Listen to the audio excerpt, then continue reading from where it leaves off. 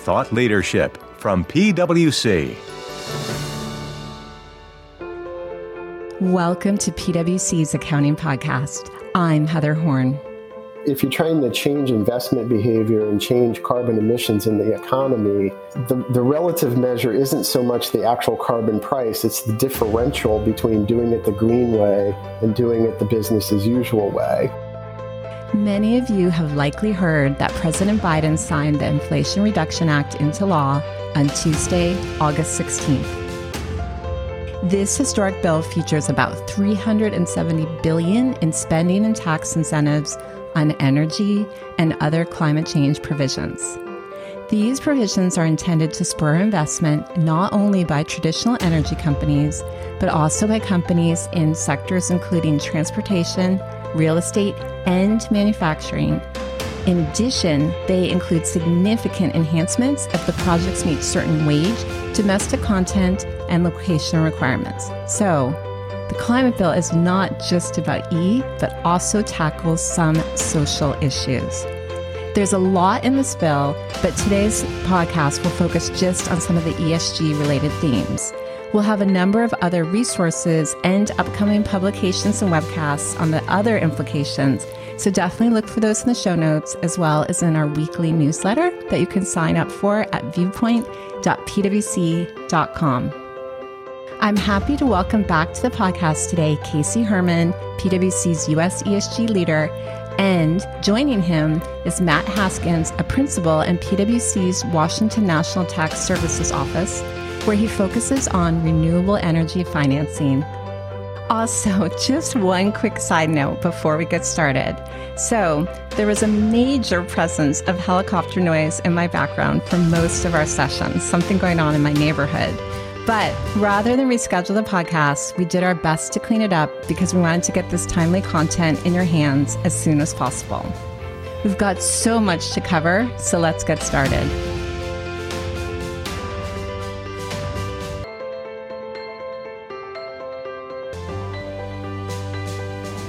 Matt, Casey, thanks so much for joining me to talk about the just signed into law Inflation Reduction Act. So it's definitely been a big past few weeks seeing this deal come together and then get signed. But I thought to start things off, we should rewind, because one of the things that interested me was when I spoke to Matt and Casey early on about what was going on. Matt made a reference to this going all the way back to 2010, and I thought that would be very interesting level setting for our audience. So Matt, where did this come from? Thanks, Heather.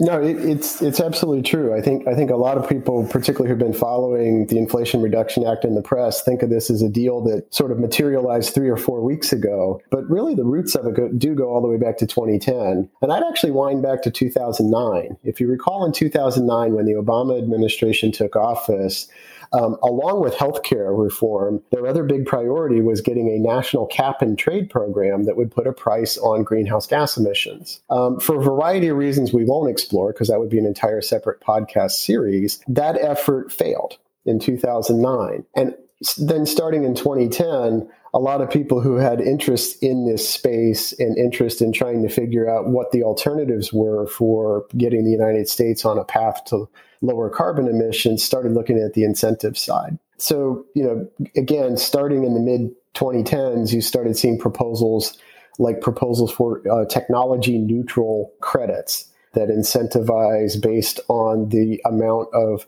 reduction from business as usual in the production of electricity or the production of fuels. And then a lot of those proposals were sort of further developed and reflected in the House Green Act, which was introduced at the beginning of the current congressional session in 2021. And then most of those proposals made their way into Build Back Better, which we all heard about last year. So when, at some level, it looked like people emerged from some sort of darkened room in the Senate, and this bill happened overnight in the last week of July, what they were really doing was picking up and assembling building blocks of legislative language that had been around for over a decade. And in fact, most of the provisions that got enacted yesterday in the Inflation Reduction Act haven't changed that much since the Build Back Better version or even the Green Act version from 2 years ago. Yeah, Matt, it strikes me as interesting that there's a little bit of a policy change in that, historically, carbon reduction has a little bit been based upon a stick,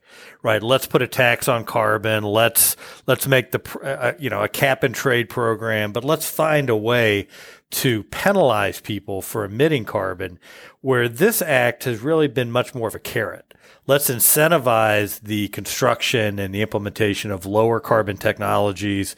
Let's make it more affordable for communities to invest in equitable allocation of these new technologies. And it feels like a much more attractive approach to go with a carrot versus a stick. Absolutely right. I mean, given a choice between a plate full of carrots and a plate full of sticks, most people would prefer to eat the plate full of carrots. And to me, the way you get there is probably less important than what we're focusing on, what we're really trying to do here. And these incentives are also sort of a form of carbon price. If you think about it, they're almost like a negative carbon price, right? You get rewarded for doing something that's greener. Because if you're trying to change investment behavior and change carbon emissions in the economy, the relative measure isn't so much the actual carbon price, it's the differential between doing it the green way and doing it the business as usual way. And you can change that differential either through pricing emissions, through a carbon tax or cap and trade, or by providing incentives for the greener technologies. And then obviously in this political environment, it's been easier to take the incentive-based approach. I suspect a lot of our colleagues, in other countries are probably going to be taking a look at this piece of legislation too, to see how they might supplement their own approaches, which historically have been a little more price-based. Yeah, and even more exciting is not only is there a carrot for low-carbon technologies, there's an even bigger carrot, maybe with ranch dressing on it, if you construct those technologies in the U.S., and maybe you get, a cupcake for dessert if you cite some of those construction facilities where there used to be fossil fuel intensive operations or coal-based operations. So I know we're going to get into all this later, but it's I think a smartly designed set of incentives to get an outcome that not only is cleaner but also more domestic. Yeah, and I think that is a theme we'll probably get into in a little more detail. Historically, people have looked at all of these incentives in the tax code as being environmental incentives, right? The E in ESG. But as you pointed out, the way these new incentives are crafted, the social component, the S part of ESG, really comes to the forefront because it matters not only what type of project you do or what type of technology you deploy. It matters where you do it, and it matters how you do it, how you staff the project. Let me jump in here because I do want to get to social, but I want to slightly rewind and then go a little in a different direction. And it actually goes to the conversation you were both just having about sort of the carrots and the sticks and, you're going to have dessert and everything else. But the question really that I have is one of the things I was reading as we were, looking at sort of the difference between incentives versus penalties would be that the incentives will really spur innovation. And so if you knew forevermore you were never going to, let's say, have cheaper renewable power or, any of these other new technologies, then maybe you wouldn't frame it with these incentives. But one of the goals here is that we're going to actually develop new technologies and otherwise. And so, Matt, I would like to run through some of the major themes in the law. And in particular, I was just curious if there were particular places where you see that you think we will maybe see some innovation coming out of this.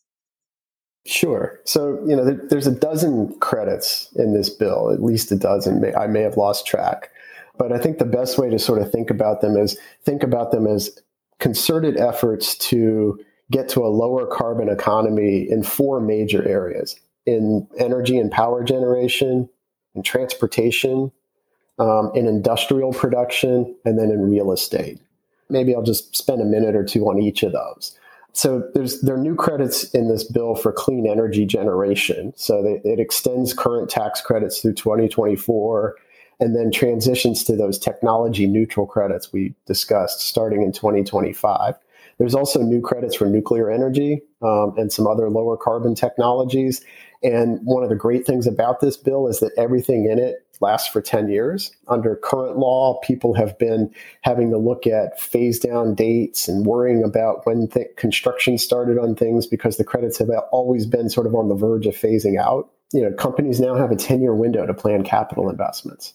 I'll give you a couple of examples of places where I think that you will see some significant activity, not necessarily technological innovation, but rapid technological adoption. So, for example, the investment tax credit's now expanded to include what's called standalone storage. So think of a big battery array built just as a battery project, but to, say, store power from a solar farm or a wind farm, so that it can be 24/7 power rather than intermittent.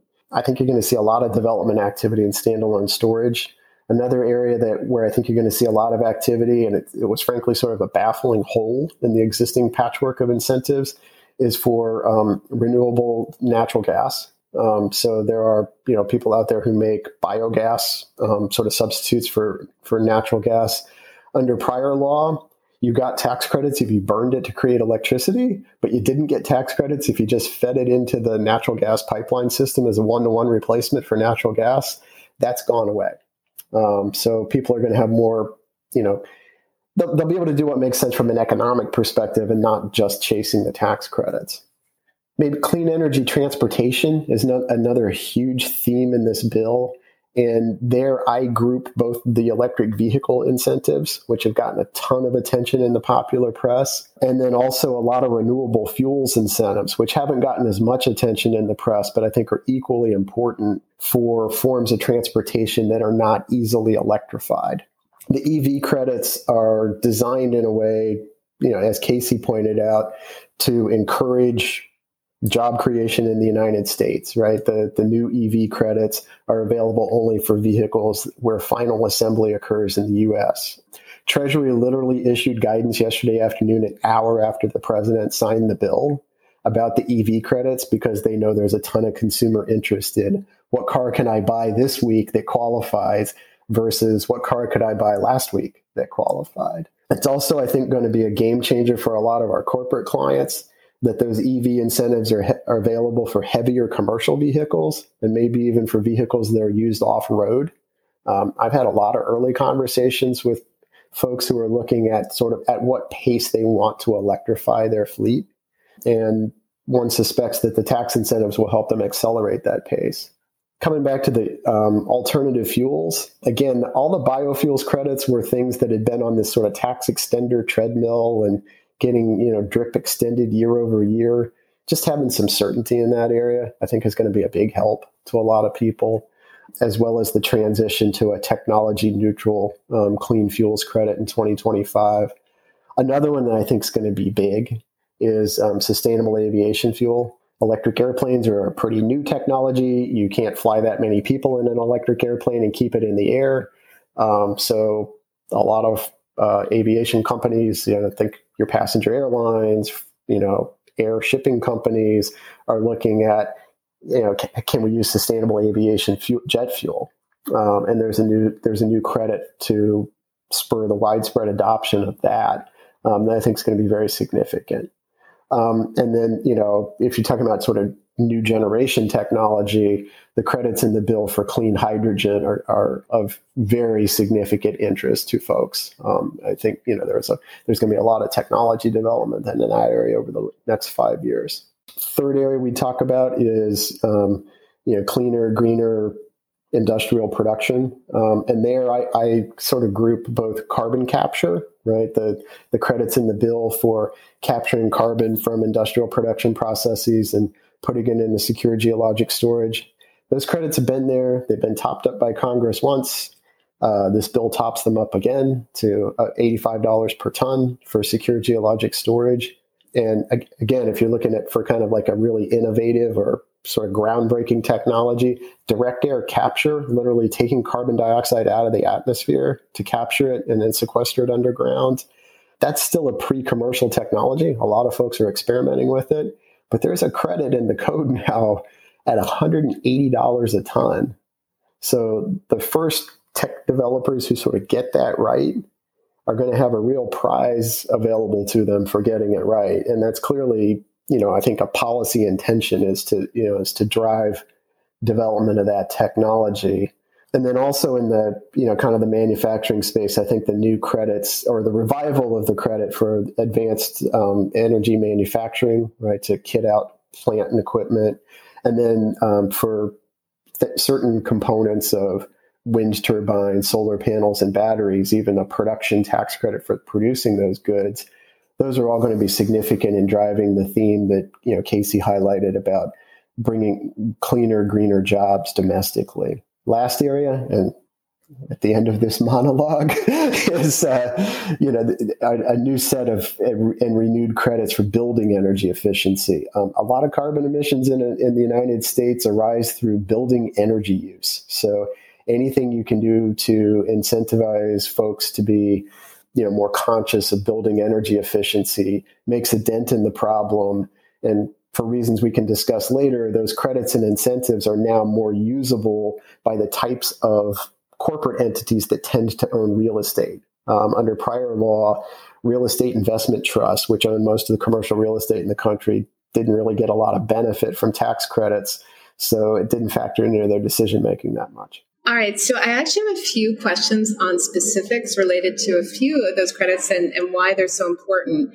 But I think, Casey, maybe before we get into that, one of the things I know as we've talked about this that's really impactful here is how broad this is. So often you think of climate or energy credits and say, oh, power utilities, they benefit.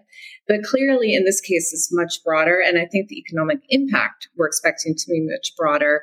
And so can you give a little overall perspective before we dig into a few of these?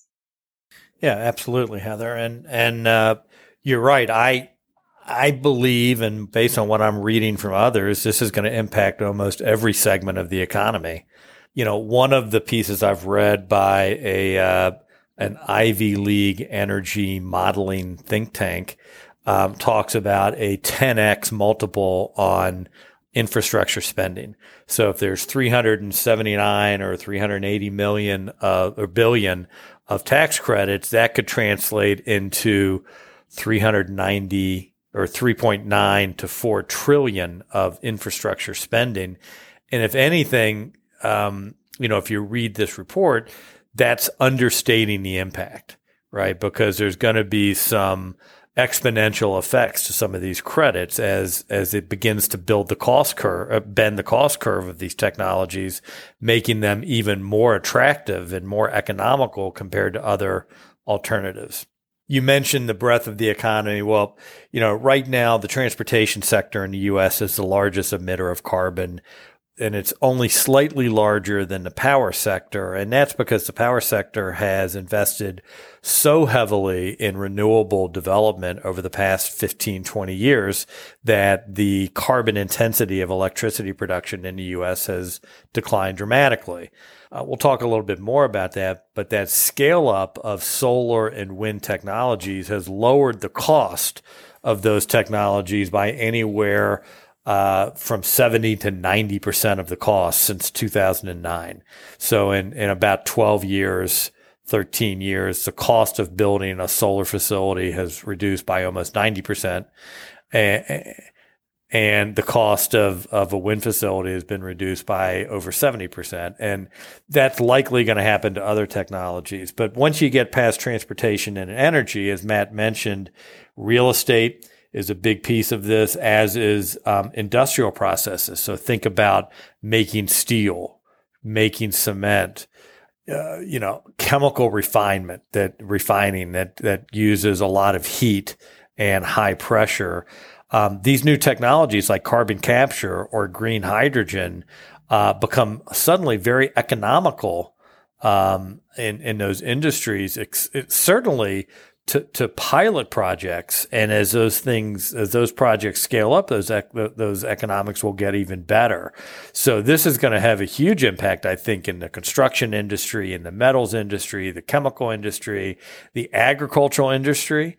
There is a ton of carbon necessary to make fertilizer, and clean hydrogen, green hydrogen could be a very viable alternative to using natural gas to produce that fertilizer. So this will have a huge impact. And then you think about the fact that, okay, we're talking about, let's say, $4 trillion of infrastructure investment, of which 10% will be credits.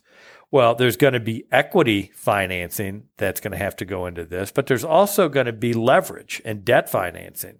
And at least in my industry, in the power industry, it's typically about 50% debt to equity, maybe a little higher on the debt side. So this is a great opportunity for financial services and investors to find relatively well-returning projects, hopefully at relatively small risk, that are suddenly economical projects because you're lowering the overall cost. So yeah, I think this is really economic wide. Clearly, power production will be shaped by this, but so is transportation. So is global shipping. So is steel and metals and aluminum and cement and concrete. So is chemicals and ag. So it's going to be all over the board in terms of impact, I think. Okay, so it's definitely quite a few follow-up questions there, but actually let me go to Casey, and I want to ask you a question rewinding to something that Matt talked about. And just to warn you, this is going to test your power and utilities knowledge and your ability to explain it to people easily who may not be familiar with some of the concepts. So one of the things that Matt mentioned is the fact that these large-scale standalone storage projects will really help in terms of dealing with the intermittent power that we get from solar and wind. However, I would assume for the vast majority of our listeners that aren't really focused on where their power is coming from when they flip the switch, it's kind of hard to understand why that even matters. So before we go on to go back to some of the credits, can you just give us a brief explanation of why storage is so important as we ramp up renewables? Yeah, absolutely. So many people consider the electricity grid the most complicated machine that's ever been made in mankind. And I think what you have to realize is that even with today's battery storage technologies, it is very difficult to store industrial volumes of electricity for long periods of time at a cost that is competitive. And if you can't store electricity, what it means is it has to be produced instantaneously when it's being used. And renewables make that difficult or more challenging because of their intermittent nature. When the sun comes up in the morning, suddenly solar comes online and it displaces other uses or other production facilities of electricity. And in some cases, there's so much solar in certain parts of the country that it outstrips demand. And you can't use all the solar that's being produced. Same thing with wind. Wind tends to be more effective at night.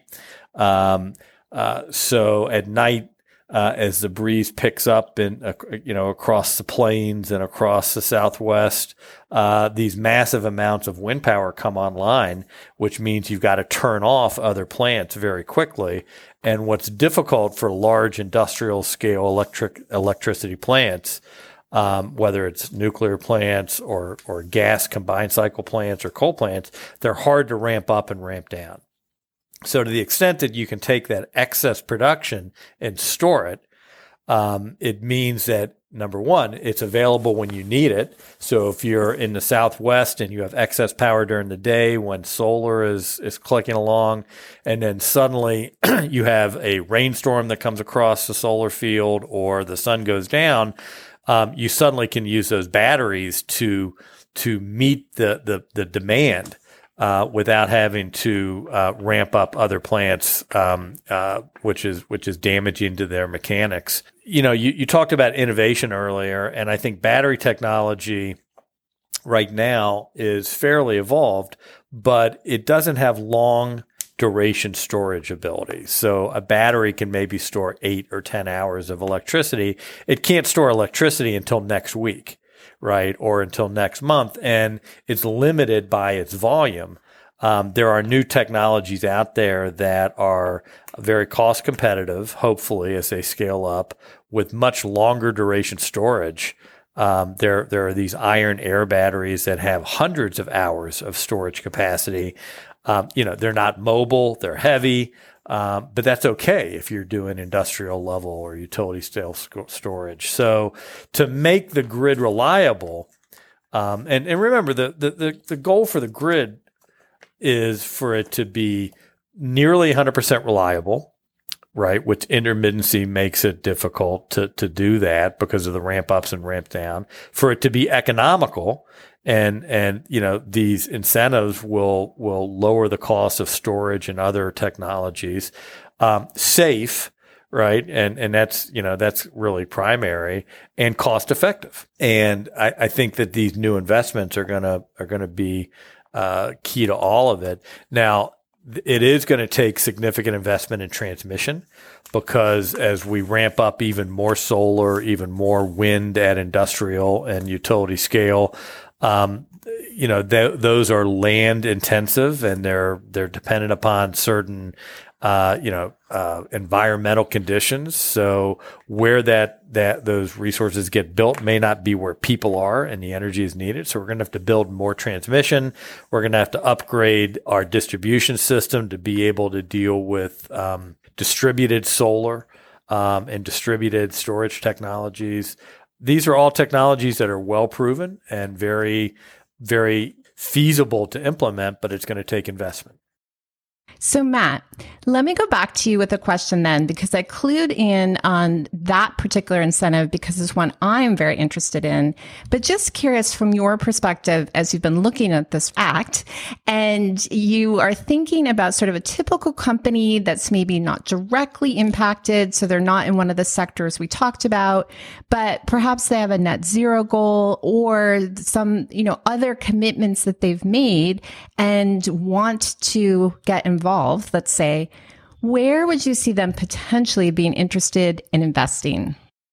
That's a great question, Heather. And I think the answer is going to vary quite a bit company to company.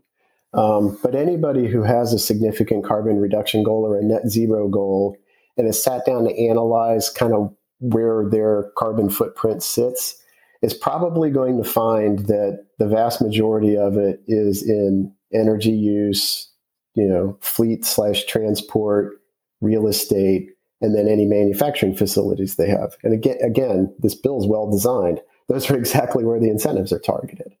So let's take, let's again kind of roll through that quickly. Let's say even you're just a consumer products company. So what's in this for you? Well, you probably have delivery vehicles of some type, and maybe quite a few of them, right? Some companies have thousands of delivery vehicles. So it raises a question of now that the EV incentives are in place, incentives potentially for hydrogen vehicles, how quickly do you want to move to decarbonizing that fleet? And has that answer changed because of the bill that was signed yesterday? My suspicion is for a lot of taxpayers, the answer is going to be yes. You have some sort of production facilities, right? You have warehouse facilities. Historically, maybe you've been doing virtual power purchase agreements or some other way of procuring green electrons because it now matters to you and your net zero goal where your electrons come from. But these incentives, I think, are going to cause a lot of folks outside of the traditional utilities sector to sort of rethink the build versus buy decision on power.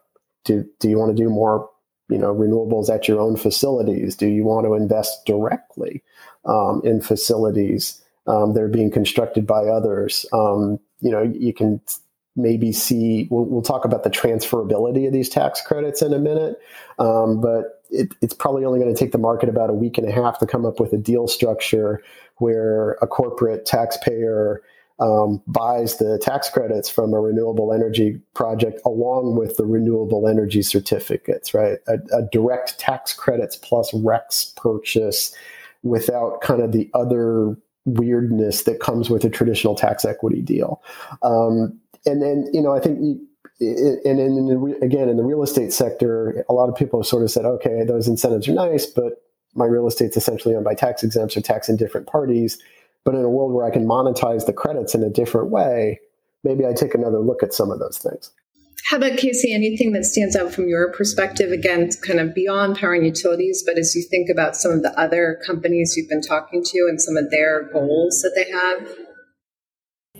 It's going to be the larger emitters that are difficult to reduce. So I think that the aviation industry is probably going to be pretty excited about the incentives to produce more sustainable aviation fuel, which helps them meet their goals in a more cost-effective manner. I think, again, metal producers, whether it's steel, aluminum, are going to be excited because the idea of using hydrogen may become much more economical, and the ability to produce green hydrogen probably gets increased here because you're going to get more renewables. Maybe you're going to get more nuclear, which means you can build electrolyzers on site and build hydrogen.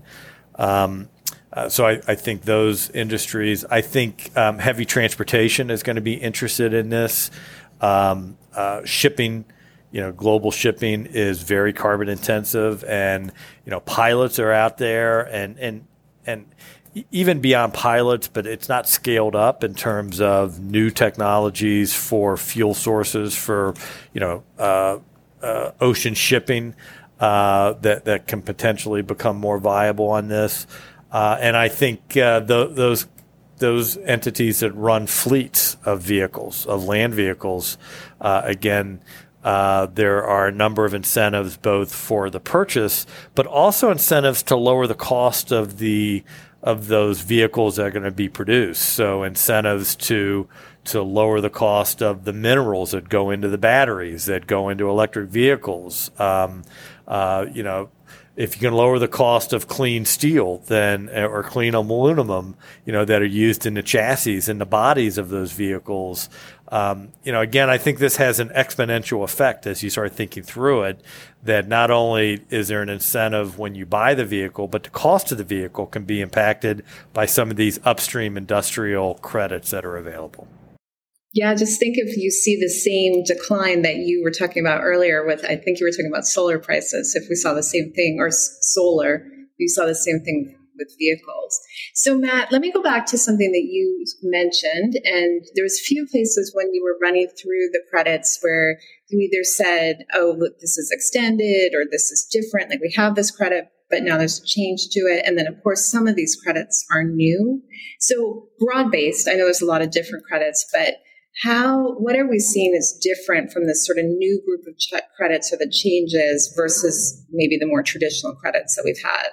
Yeah, I would sort of group the new developments in the credits into sort of three categories. One is the move from what I would refer to as cubbyhole credits to outcome-based credits. And what do I mean by that? So in the clean electricity space and in the clean transportation fuel space, historically we've had credits where, if you use X technology with whatever the standards are defined in the statute, you get Y credit. The post-2025 world, what we're going to see is a statute that says if you use a technology that results in zero carbon electricity or a zero carbon fuel, then you get this credit.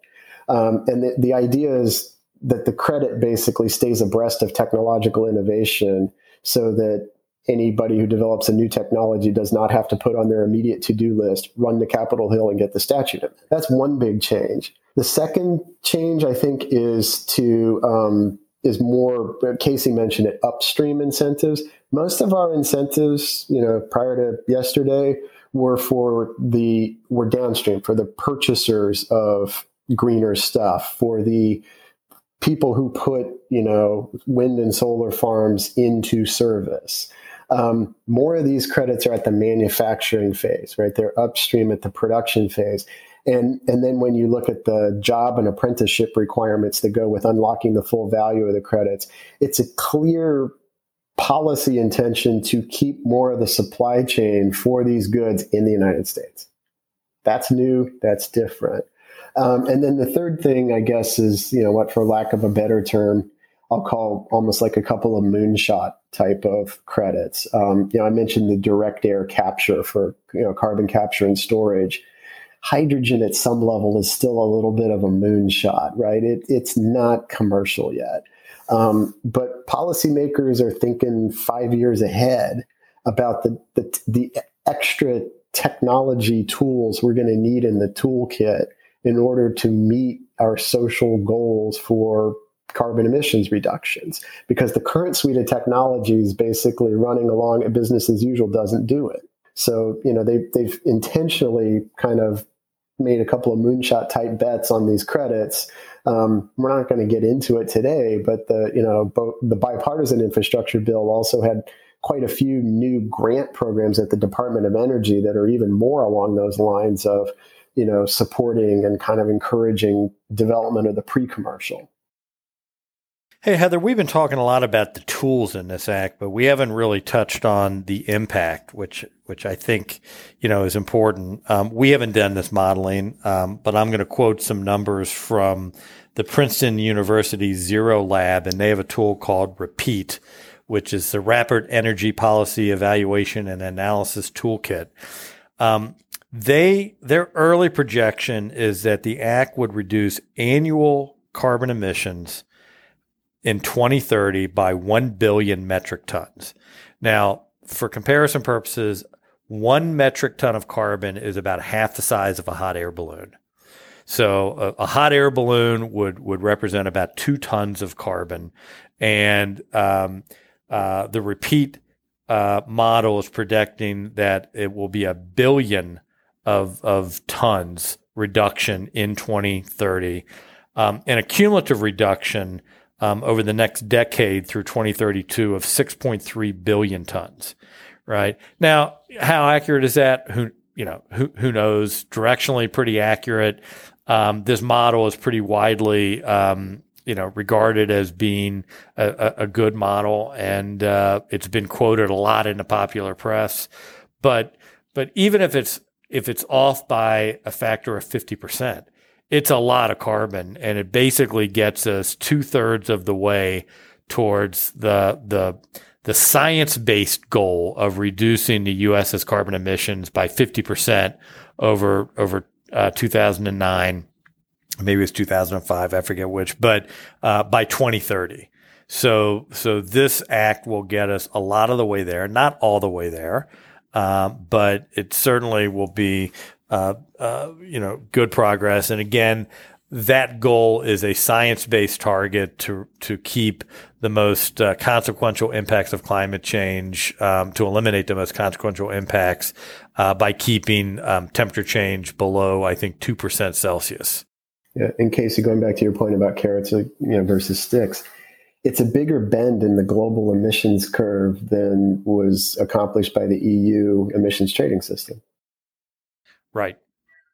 Yeah, it's a huge change. And I think, Casey, I do think it's helpful perspective to bring into the conversation. And what's also interesting here is if we think about, again, I'm going to go back to companies because we have, this is mostly controllers and their teams who are listening. Lots of PwC people too, of course.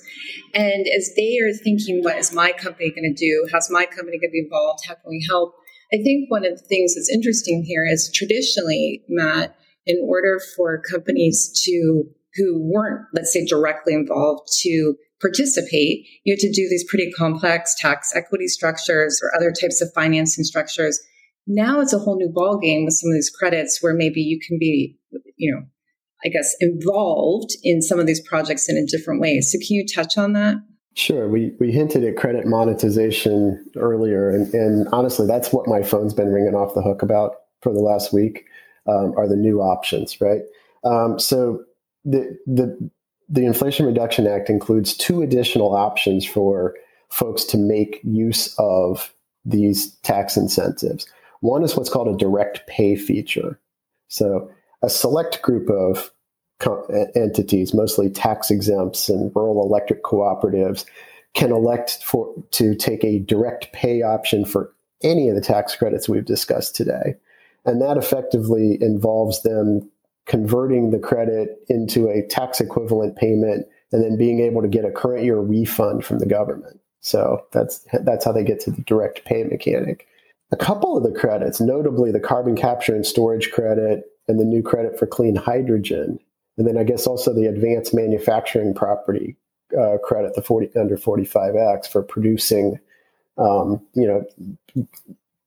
clean energy goods, can be done as a direct pay credit by all taxpayers, not just the select few. So, it's my anticipation, for example, that in carbon capture and storage, that's going to be a very popular option that people will just take direct pay.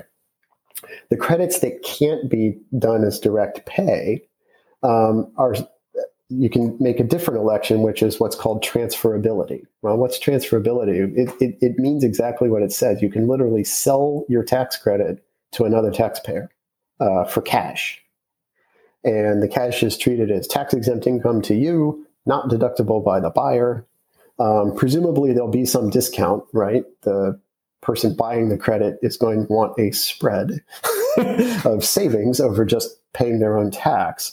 But that is going to be simpler in many ways than traditional structures that we've used to monetize credits by creating, these structured tax equity partnerships or doing sale leaseback structures. And I think that both of those options, both direct pay and transferability, are going to be quite popular. That said, tax equity is dead. Long live tax equity, right? In some circumstances, it may still make sense to structure a tax equity partnership if it's a capital intensive project where you also want to monetize the depreciation deductions for which direct pay and transferability are not available. It may still make sense to bundle everything into a tax equity partnership and do it all at once. For reasons that would excite my partnership tax colleagues and not this audience, it may also be easier to establish a fair market value basis for the project that's being done if you do the partnership structuring rather than take a direct pay or transferability option. But kind of just to sum up, we used to have two options for using these credits: use them on your return or get into a funky structure so that somebody else can use them on their return. We now have four, right? You can use it on your return. If it's a certain type of credit or you're a certain type of taxpayer, you can get a direct payment from the government. Option 3 is just sell the credit to somebody else without doing the funky structuring. And 4, funky structuring is still available if you want to monetize attributes other than just the credits. Okay, so definitely a lot of accounting implications to those that we will not be covering today. But don't worry, we'll be following up with some additional thought leadership. So let me then change our focus here a little, because we've hinted at this several times, but I think it's a really key aspect of the Act and something I'd like to focus on. So what we've mentioned is that when you think climate, you think, quote, E. However, given a lot of the way these are structured, there's some huge social impacts to this law. And I think one of the things that actually, if I take a step back, is probably most appealing to many people about it. So Matt, perhaps you can share some of the background on what that is. And then Casey, I know you'll have some good perspective to add. Sure. So, we've sort of danced around it a little bit, right? But most of these credits are available at a base rate and then at a higher rate that is unlocked if the project meets a prevailing wage standard, which is, basically the standard applicable to federal government contractors, and also meets a requirement to provide apprenticeship and job training opportunities. But when I say higher rate, it's 5 times the base credit rate. So, for example, the investment tax credit for solar under now enacted law is 6% for sort of projects that don't meet the wage and benefit requirements, and 30% for those that do. It's pretty clear of what policymakers want you to do. There are additional sort of bonus credits that can become available. So take our solar example again. An additional 10% investment tax credit can be earned if the project is undertaken in basically a disadvantaged community or a community that's kind of going through the energy transition. So, for example, where a coal mine has closed or a coal power plant has been shut off. You can get bonus ITCs for doing a project in a location like that. You can get another bonus 10% for certifying to domestic content in the project that's being developed. So again, I talked about how it matters not only what you do, but where you do it and how. Think about the way that stacks up on again, our hypothetical solar project. If I build it with the right team of people in the right location and the right sourcing, I could get a 50% investment tax credit on that project. Yeah, what I would add is there's also funding in here. Often one of the criticisms of some of the renewable energy technologies out there is it was expensive. And, it was those people that owned their own home that had the financial ability to invest in rooftop solar, had the financial ability to invest in electric vehicles that harvested these benefits, and those that maybe didn't own their own home or didn't have the economic ability were left out. And the Act includes a number of funding mechanisms to provide for lower income communities and individuals access to some of these technologies. So it includes money for community solar. So if you don't own your own rooftop, you can still, community solar allows you to invest in a solar project that maybe is not on your building. Maybe it's 50 miles away and you're buying a piece of that output. So I think it does make many of these benefits more accessible to more of our economy, which I think is a positive thing. It certainly is designed to keep many of these jobs in the U.S., which is going to spur economic activity in the U.S., and it certainly is designed to provide clean energy jobs and technologies in areas that maybe are losing jobs because of the reduction in fossil fuel production and specifically coal production. So lots of good things on the social side and a very targeted effort to help those communities that are maybe on the fence line of facilities and have been most impacted from a health and welfare standpoint because they were on the fence line of facilities to improve the health and the lifestyle of those communities. Yeah, and to take another example, we haven't spent too much time in this conversation talking about the Advanced Energy Manufacturing Credit under Section 48C. But that's a $10 billion pot of tax credits available for manufacturing facilities that make goods that are basically cleaner and greener compared to business as usual technologies. $4 billion worth of that $10 billion allocation is essentially earmarked for communities that have been affected by the energy transition or kind of other sort of lower income metropolitan statistical areas. It's clearly an attempt to try to drive new jobs into places where jobs will be displaced in the energy transition. And you can also probably speculate about the political footprints of how something like that came about. But it's there.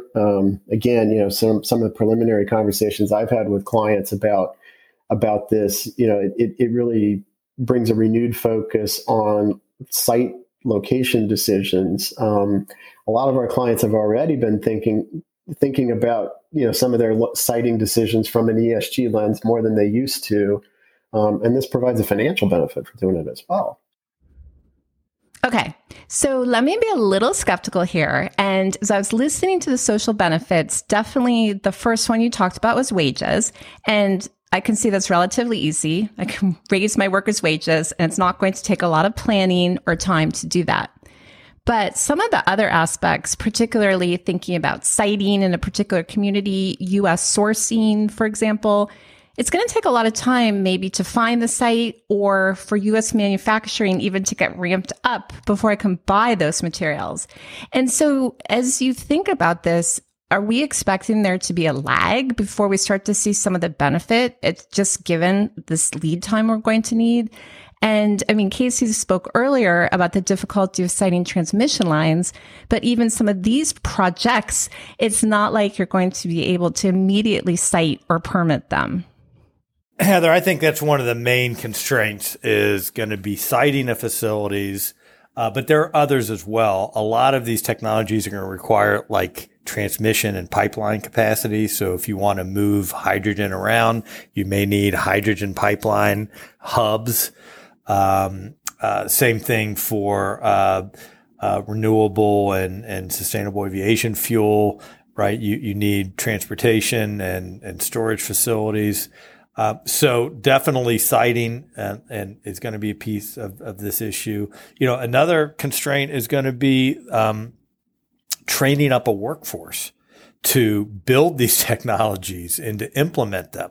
So it's as you know, we're in a labor shortage right now. There are more open jobs than there are people looking for jobs. This is going to spur economic activity, but it's going to be activity that takes a certain skill set. And I think there's money in this act to train workers to get them ready, but the workers have to show up and people wanting training have to show up. So that's definitely a constraint. And then, financing is going to be a constraint, potentially, right? I don't think it will. I think the financing is going to turn up, because it's going to see good and equitable rates of return. But, there's going to be the financial markets have to get behind these projects as well. So there are a number of constraints out there that I think will take a little bit of thoughtful effort to address, but I think they're addressable. And I think the one thing we have found in our country is when a project makes economic sense, we seem to find a way around those constraints. Although siting is tough. Right. It is really tough to build anything anywhere right now. And that siting is going to be that. I think that's going to be the toughest constraint to get over. It clearly helps. Right. I think what Casey said resonates a lot with some of the early conversations I've had. The renewable energy developer community is kind of concerned how many people they can actually find to make apprentices or, on these jobs, in a market where, the people have a lot of choices about where they want to work. There's some good faith effort language in the statute that people are probably going to want to get some clarity about from the IRS about, hey, what happens if I go out and recruit and nobody shows up? Do I get penalized? And then, on the siting thing, there are a few things that you can do in the shorter term that have a really powerful effect and don't run into the siting issue. And retrofitting existing renewables sites with storage, to me, feels like one of the easier ones because all of the environmental permitting for the project's already done. You've got the land. The storage arrays tend not to take up that much incremental space. That feels like, something that could, to use an old 2009 era phrase, that feels like something that could be shovel ready in 2023. Some of the other manufacturing facilities, some of the other, larger scale projects, you may not really start to see the tangible benefit of until 24 or 25. But knowing that there's a 10-year window to plan into and you don't have to worry about, credits rolling on and off, will make people willing to start. All right. Well, I think we could probably keep talking about this for, another hour at least, if not more. But in the interest of bringing this to a close, and I know I'll have you guys back to talk further. Just curious, maybe some final thoughts that you would have as you've reflected on this, and as you're thinking about our audience and how they may want to be thinking about it. So maybe Matt, I'll go to you first. Yeah. And, I think we hinted at it over the course of this conversation, but don't assume these incentives are just for people in the energy business, right? There's a deep roster of incentives here across a variety of areas where most of corporate America has some form of emissions footprint. And anybody who's actively trying to manage that footprint or has an ESG goal or ESG agenda should start to think about that. Go back to your own corporate social responsibility report. Go to the commitments you've made to the public about net zero, about reducing, energy use, and then sort of reflect on, okay, what's in this bill? How could we use these credits to help pay for that agenda? And then I'm a tax guy. You invited a tax guy to this party. So the last thing I will say is invite the tax guy to your party. the next time you have a meeting about the ESG agenda or your CapEx agenda, on lower carbon initiatives, you might want to think about having the tax department show up, because they can bring you some help on achieving these objectives in a very tangible way. All right. Definitely good advice. And Casey, how about from your perspective? Look, I think it's going to be exciting. This audience is typically financially oriented folks. I would start thinking about, how do I gear up to start modeling the development of projects that my operating folks may want to pursue. What are some of the accounting ramifications? Are these going to be considered tax credits, or are they going to be considered grants? And how are they going to flow through my financial statements? What sort of documentation requirements do I need to pull together to substantiate that I've met the labor requirements and some of the locational requirements? So there's definitely, I think this is incredibly exciting, that it's going to spur tremendous growth and scale in these clean energy technologies that have been proven to work, and they need to be scaled up to become more cost effective. But there's going to be all kinds of ancillary support processes that need to be built around them, which, again, how exciting, to be contributing to something that is going to grow the economy, is going to reduce carbon emissions, have a real impact on society and people. But, there is going to be, true hard work that has to be put in place around these projects. And but I think at least our team is excited to have an impact and excited to work on these projects that are, finally coming to fruition of many of the things we've been talking about needing for a long time. So, Casey, to that final point, one thing I really like here is we're finally talking about action, not just reporting. And perhaps this way, companies are going to have some positive things to report. And I think it'll be good to see some business change happening. So, Matt, Casey, I really appreciate all your insight. I definitely think this is a conversation we'll need to continue, particularly over the next days and weeks. I know we're going to know a lot more about some of the different incentives, how they're going to play out, and how people are going to use them. And I definitely look forward to having you both back. Thanks so much. Thank you, Heather. That does it for today. Join me back here next week for new podcast episodes. On Tuesday, we're continuing our Toolkit series focused on compensation. We'll also have another special sector-focused Wednesday episode for you. And on Thursday, we're finally planning to hit that August hiatus for the next few weeks. So that you never miss any of our audio content, follow the PwC Accounting Podcast series wherever you listen to your podcasts. And to stay up to date on all our latest accounting and reporting news, sign up for our newsletter at viewpoint.pwc.com. From Thought Leadership at PwC, I'm Heather Horn. Thanks for tuning in. This podcast is brought to you by PwC, all rights reserved. PwC refers to the U.S. member firm or one of its subsidiaries or affiliates, and they sometimes refer to the PwC network. Each member firm is a separate legal entity. Please see www.pwc.com/structure for further details. This podcast is for general information purposes only and should not be used as a substitute for consultation with professional advisors.